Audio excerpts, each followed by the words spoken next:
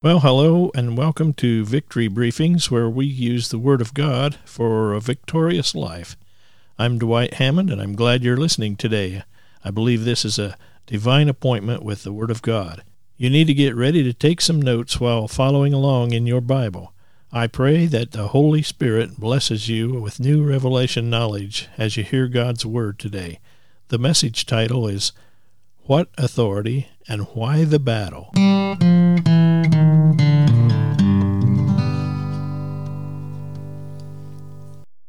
Before Jesus returns, I believe there's going to be a whole army of believers who will rise up and realize their authority. They will know what they have, and they will do the work that God has planned for these last days.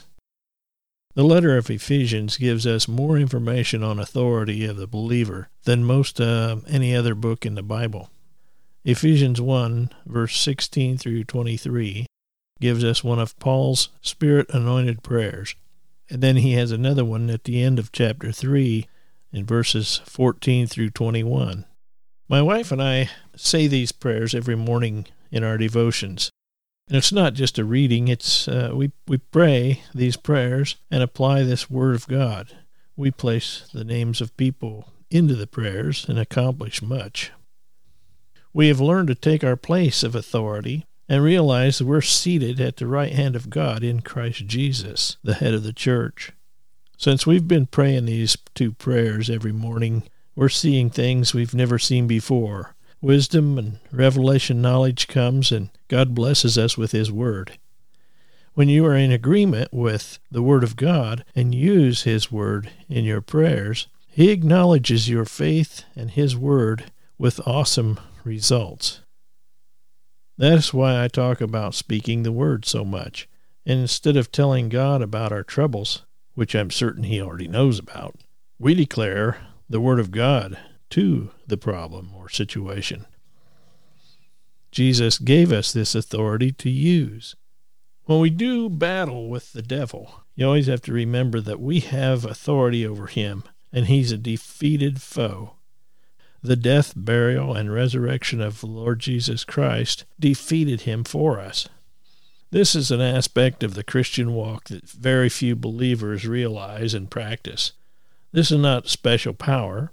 It belongs to all children of God. We receive this authority when we're born again. When you were made a new creature in Christ Jesus, you inherited the name of the Lord Jesus, and you can use His name with your words of faith in prayer against the enemy. It's no wonder the devil will do anything to keep you from knowing about your God-given authority over him. He knows when you learn this truth, it's game over for him concerning you and your prayers. You will dominate him when you enforce the authority that is rightfully yours. Now, it's tragic that Christians go through life not realizing what belongs to them. In Christ Jesus, all spiritual blessings belong to us. The authority belongs to us whether we realize it or not. But just knowing about it isn't enough. It's knowledge acted upon that brings results. We need to find out what belongs to us, and that's why God puts teachers in the church, and that's why God gave us His Word to tell us what is ours and what He has provided. We need to know what belongs to us. Jesus said, "And you shall know the truth, and the truth will make you free," in John 8:32. God says, "My people, not sinners, not the world, but my people are destroyed for lack of knowledge," Hosea 4, verse 6. His people actually perish and wouldn't have to. What is authority? Luke chapter 10, verse 19 tells us, "Behold, I give you power to tread on serpents and scorpions, and over all the power of the enemy, and nothing shall by any means hurt you." The translators of the King James Bible were inconsistent with the Greek words power and authority. Although the word power is used twice in this verse, two different words are found in the original Greek. Jesus actually was saying, "I have given you authority to tread on serpents and scorpions, and over all the power of the enemy." Serpents and scorpions is the devil, demons, and evil spirits. We have authority over them. The strength of any authority is in the power behind that authority. A policeman's authority represents the power of the laws of the land and his government. My authority in the name of Jesus represents the power of God himself. We can speak God's word in faith with authority, and the power of God can flow through us. Now that is being strong in the Lord and in the power of his might.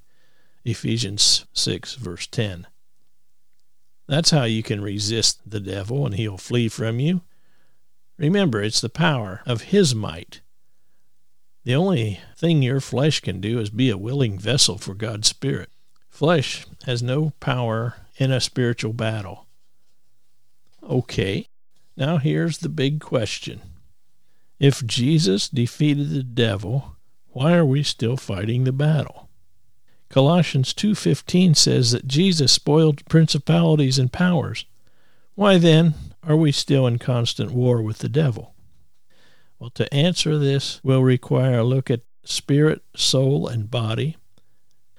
We need to know our purpose of being, which basically is the very cause of this cosmic battle. You are a spirit, you have a soul, and you live in a body. The spirit gets born again. The soul, which is the mind, will, and emotions, is saved, renewed, and changed according to the revelation knowledge over a course of time, and the body ages and dies and returns to dust until the resurrection or the rapture, when the body becomes immortal and glorified. Now, if we look at some scripture on the rebirth of the Spirit, we find in 2 Corinthians 5:17, it says, "Therefore, if any man be in Christ, he is a new creature. Old things are passed away, and behold, all things become new." Now you can see this is not about the body or the soul. If you were fat before you got saved, you'll still be fat after you get saved.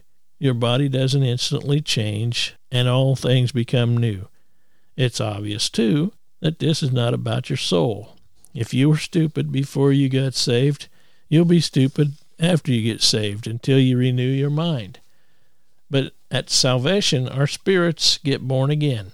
The spirit becomes totally new and identical to Christ because it is the Spirit of Christ that has been shed abroad in our hearts. Galatians 4, verse 6 and Romans 8, verse 9. If we look at 1 John 4:17, it tells us, "Herein is our love made perfect, that we may have boldness in the day of judgment, because as he is, so are we in this world." Now, this is not saying that we will be like the Lord someday in the sweet by and by. It is saying that in the rotten here and now, we are like him in our spirit. We may have improved in our actions or thoughts, but we're not like Jesus in the flesh.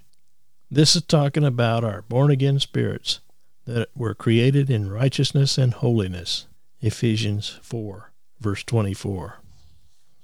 If we look at 1 Corinthians 6:17, "But he that is joined unto the Lord is one spirit."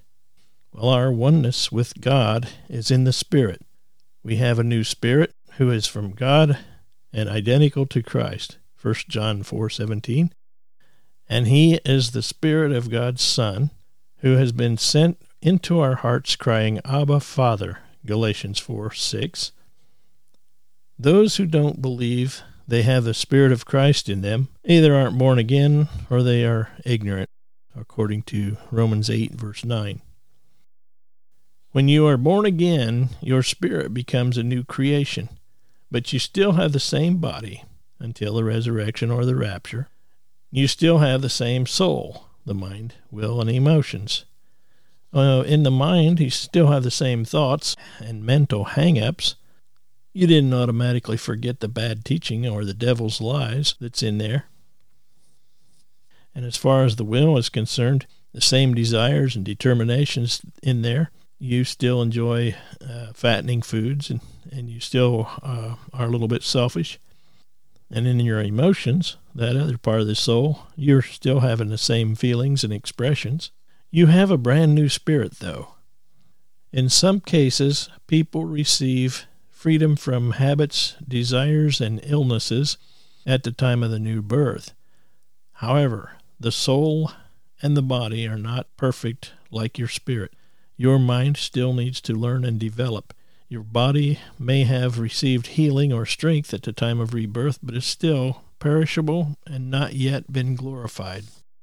So we are still fighting the devil because until the resurrection of our bodies, we have a job to do, and the devil hates us for it. It's man's job to declare the gospel. Here's about our purpose. If we look at Genesis chapter 1, verses 26 through 28, it says, "And God said, Let us make man in our image, after our likenesses, and let them have dominion over the fish of the sea, and over the fowl of the air, and over the cattle, and over all the earth, and over every creeping thing that creeps upon the earth." So God created man in his image, in his own image. In the image of God he created him. Male and female created them.